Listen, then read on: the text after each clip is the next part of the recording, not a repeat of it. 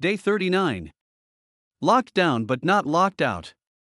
On the evening of that day, the first day of the week, the doors being locked where the disciples were for fear of the Jews, Jesus came and stood among them and said to them, "Peace be with you."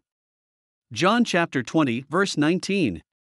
The disciples had just experienced a shaking. Jesus was crucified.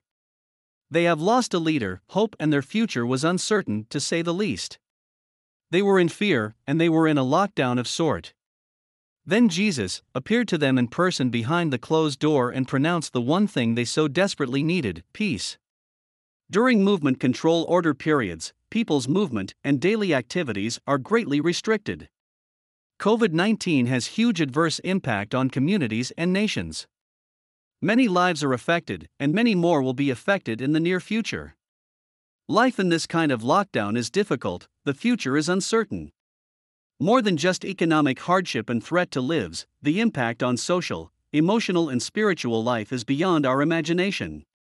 In the midst of this sense of hopelessness and helplessness, we may feel that we are trapped, locked down, but God cannot be locked out from our circumstance. He is still in control. He still longs to come to us in whatever circumstance we find ourselves in and bring us peace. He wants to be close to us and involves in our lives personally. But we must allow Him, invite Him, seek Him, and wait on Him. We need to permit Him to have His way in our lives. We need to enthrone Him as King and Lord of our lives. You may be in some kind of lockdown due to whatever reason. The problem or mountain you are facing may seem enormous to you. You may feel that you are trapped and cut off from all possible helps.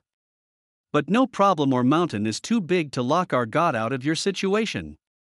He can invade into your circumstance and bring peace and calm in the midst of the storm. Fix your eyes on Him and see how much bigger He is than your problem. Pray earnestly to invite Jesus to take hold of every part of your life. Expect to encounter Him and hear Him say to you behind those closed doors, "Peace be with you."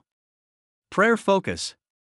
Remember all those whose lives are held in lockdown by sins, hopelessness, and darkness.